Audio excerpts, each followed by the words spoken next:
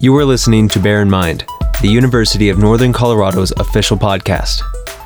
Join us each episode as we listen to the voices from UNC faculty, staff, students, and alumni as they offer insights of local or national importance. This is your host, Dannon Cox, bringing you just a taste of UNC.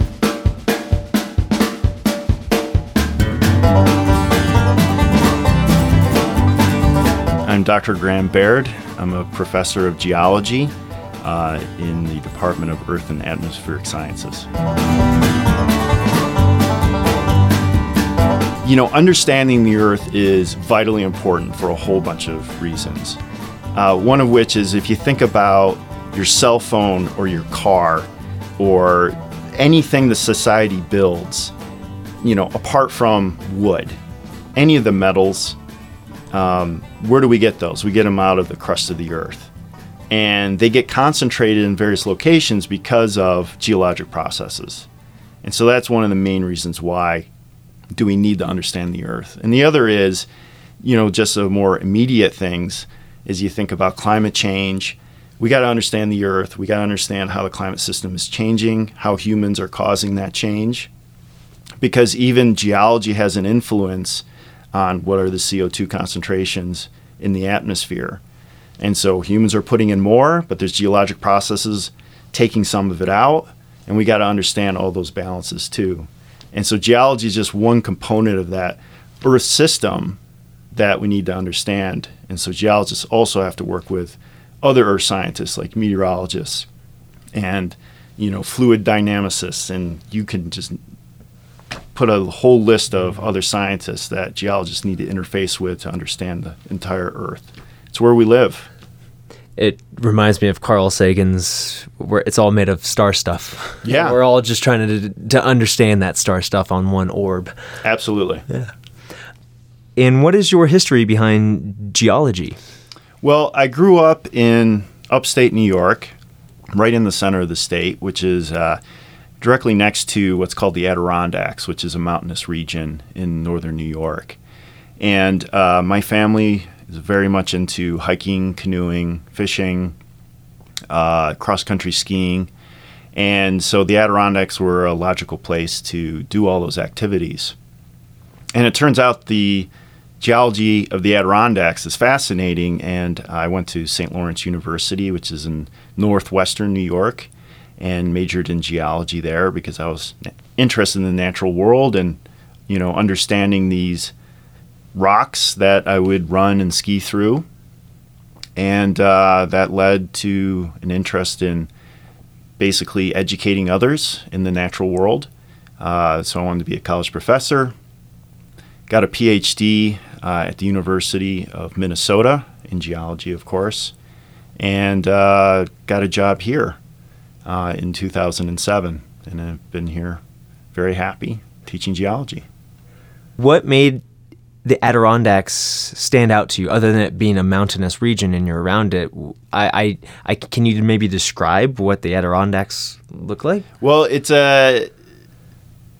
fairly mountainous to the point where, in terms of just size, they're very similar to kind of the foothills, maybe not the high 12 to 14,000 peaks of the Front Range, but, the relief in terms of, how deep are the valleys compared to the peaks, the 8 to 10,000 foot peaks in the foothills. It's kind of that mountainous. Mm-hmm. But it's a big, just kind of circular area, so it's not like a big belt, long line of mountains. It's just kind of this domal uplift. And there's many fascinating things about Adirondack geology, but what I got into is that the rocks there are fairly old, about 1 billion years old, and they're also very kind of unique rocks. And so they're not typical rocks that you might see, in other parts of the country. And that is always kind of a fascinating aspect, like why are the rocks there so different and strange? And part of it is because of its age, and part of it it's related to other rocks in eastern Canada. I guess that's a nice segue into the uniqueness different areas of the United States. Let's talk about that belt of the Front Range. What are the differences, and what kind of fascinating inquiries did you have coming to Colorado and the Rocky Mountains? Yeah, so when you look at the geography of Colorado, it is very striking that you have fairly flat eastern plains, and then you hit the Front Range in this just wall of mountains. It's like bam. Yeah. And, you know, the eastern plains are underlined by mostly flat-lying sedimentary rocks. And so they're pretty much in the position that the sediments that make up those rocks were originally deposited. And then you have a complicated area right where the Front Range rises up, where you have faults and folding, which allowed the Front Range to be lifted up.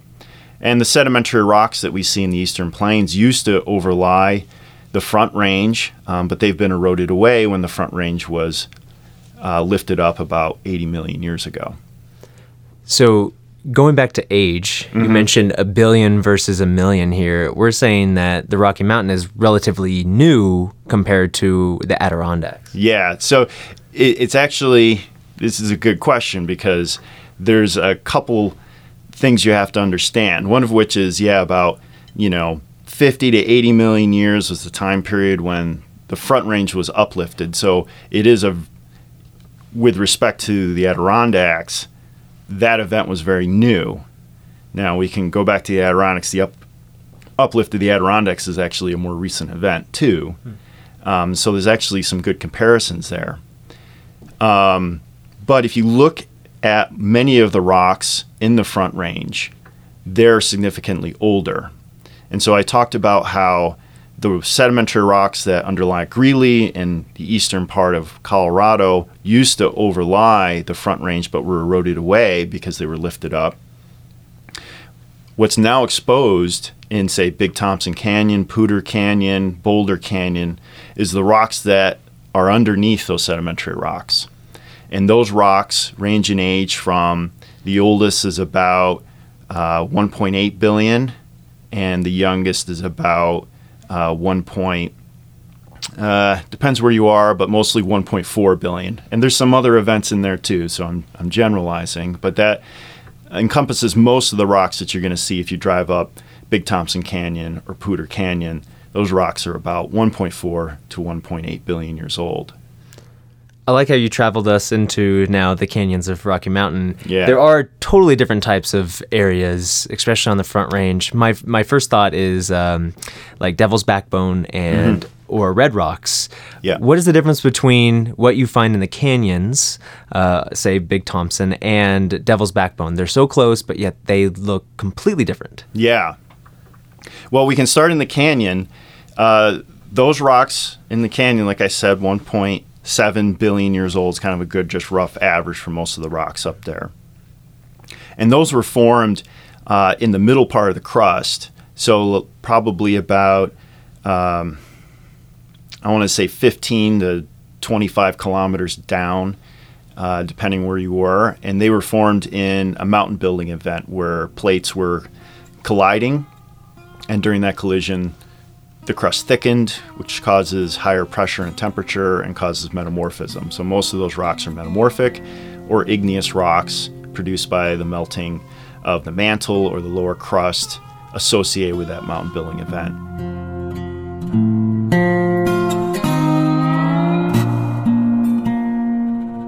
My research focuses on looking at what happens, in the mid to lower crustal regions when plates collide and mountains get built. And so I study the deformation of the rocks, because if you collide two plates, just like a car driving into a brick wall, the front of that car is going to get crumpled and thickened vertically. And that's exactly what happens to the crust. And so that's why the mountains are built. And that's, in fact, why the Rocky Mountains were uplifted too 80 million years ago. So Colorado's experienced multiple convergent tectonic events that has thickened the crust and uplifted mountains. And of course, competing against that and answers why don't we see these 1.7 billion year old mountains anymore? what's acting at the surface is always weathering and erosion, which strips that material away. So there's been repeated mountain belts in the Colorado region. The only one that remains is the most recent, which is the Rocky Mountains, because the other ones have eroded away. Okay. Right? So the first convergent plate tectonic event built the crust of Colorado and produced these rocks we see in Big Thompson Canyon. Moving out from the canyon into the Devil's Backbone area, you're in that little complicated area where I said there's lots of faulting and folding, which is the transition between these uplifted 1.7 billion year old rocks and these younger, what we would call Paleozoic rocks that are all, they're about 250 million years or younger, that make up the sedimentary rocks that we see, in the eastern plains. And Devil's Backbone is a really fascinating place because the rocks are folded there, in that when you are in the parking lot of Devil's Backbone, you're pretty close to the what we call the hinge zone of the fold. And so if you look to the west, those rocks have been tilted down to the west, and you look to the east, the rocks are tilted to the east. And so they form what we would call an anticline, right? And if you hike north from there, you can actually get into these 1.7 billion year old metamorphic rocks like you see in Big Thompson Canyon, because they're also further tilted down to the north.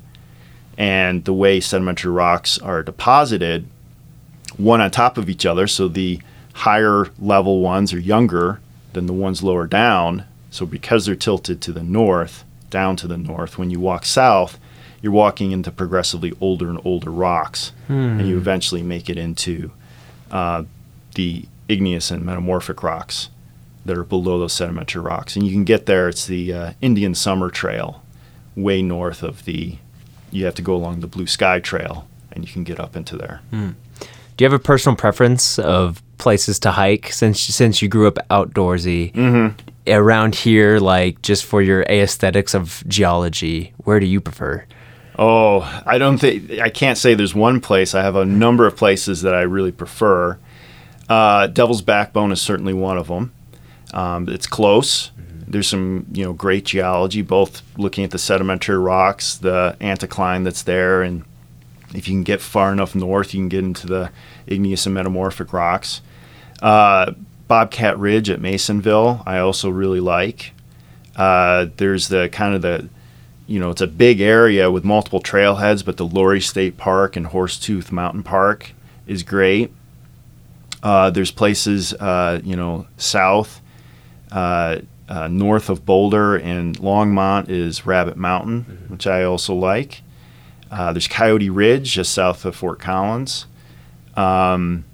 There's a number of places up in Big Thompson Canyon. I think it's called Sheep's Mountain, and also in Rocky Mountain National Park. I mean, I could go on and on and on. Right. These are all places I've repeatedly gone to because they're great. Yeah. And when it comes to your research, okay, so you mentioned that you're studying these rocks here up in these mountains, but you're saying that it goes as far as 25 kilometers under the surface.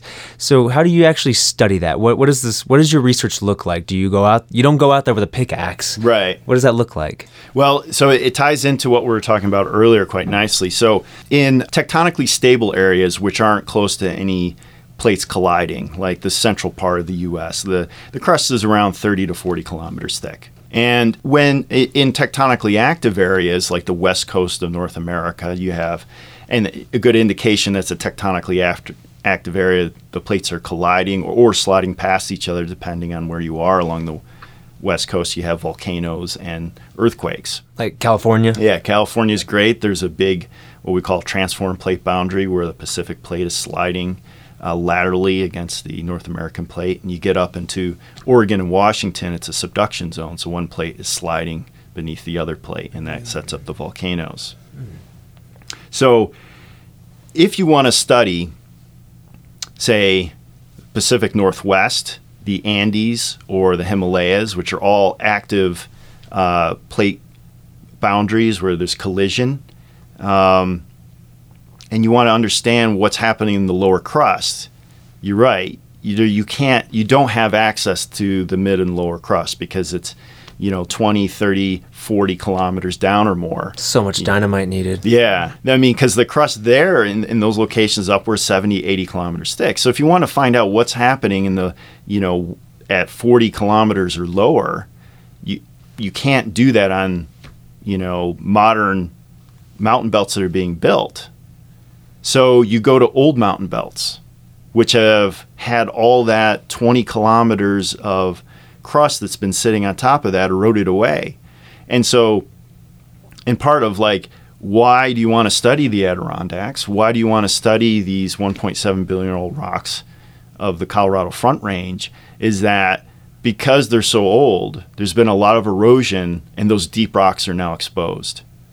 And so you can then look at those rocks, understand the processes that form those rocks, and then use that as a model of saying, well, these are the processes we see that were active, that built those mountain belts and formed those rocks. That then informs us of what's happening in the Himalayas at those depths now, or the Andes, or the Pacific Northwest. The complication to that is when you look at these really older rocks, you have to ask yourself, did plate tectonics operate in the exact same way at 1 billion years ago for the Adirondacks, 1.7 billion years old for the Colorado Front Range, or was there something fundamentally different? Because, 1 billion years is a really long time, and a lot has happened to the Earth. So you're having to compare and maybe create some parallels, but knowing that there's going to be variance. So then that's where the gap of knowledge and studying and guessing. Yeah, absolutely. And so, that's another aspect of there's some things we know are fundamentally different about plate tectonics, at 1.1 billion years ago for the Adirondacks, 1.7 in the Colorado Front Range. And so it's an added challenge of not only if we're going to try to understand modern plate tectonics using these old rocks as analogs, you also have to then say, well, we know this is an imperfect analog, and that also then informs us okay, how has plate tectonics changed over the span of Earth history?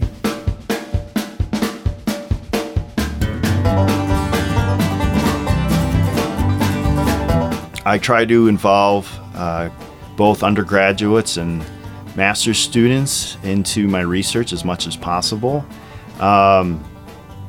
Just graduated Simone Mueller with a master's degree, and she did work in the Big Thompson Canyon area. And Adam Chumley, undergrad from a few years ago, worked in the Big Thompson Canyon, and so did Jake Hooker, who was an undergrad. And I'm going to be looking for another undergrad to work with in this coming year. And I think that's what's great about geology and the research I do is that it's accessible to the level that after a few geology classes and a little mentoring, you can define a question that needs answering and then go and do the field work and collect the rocks and do the analyses and draw conclusions, about what's happening in the Colorado Front Range, looking at those older rocks.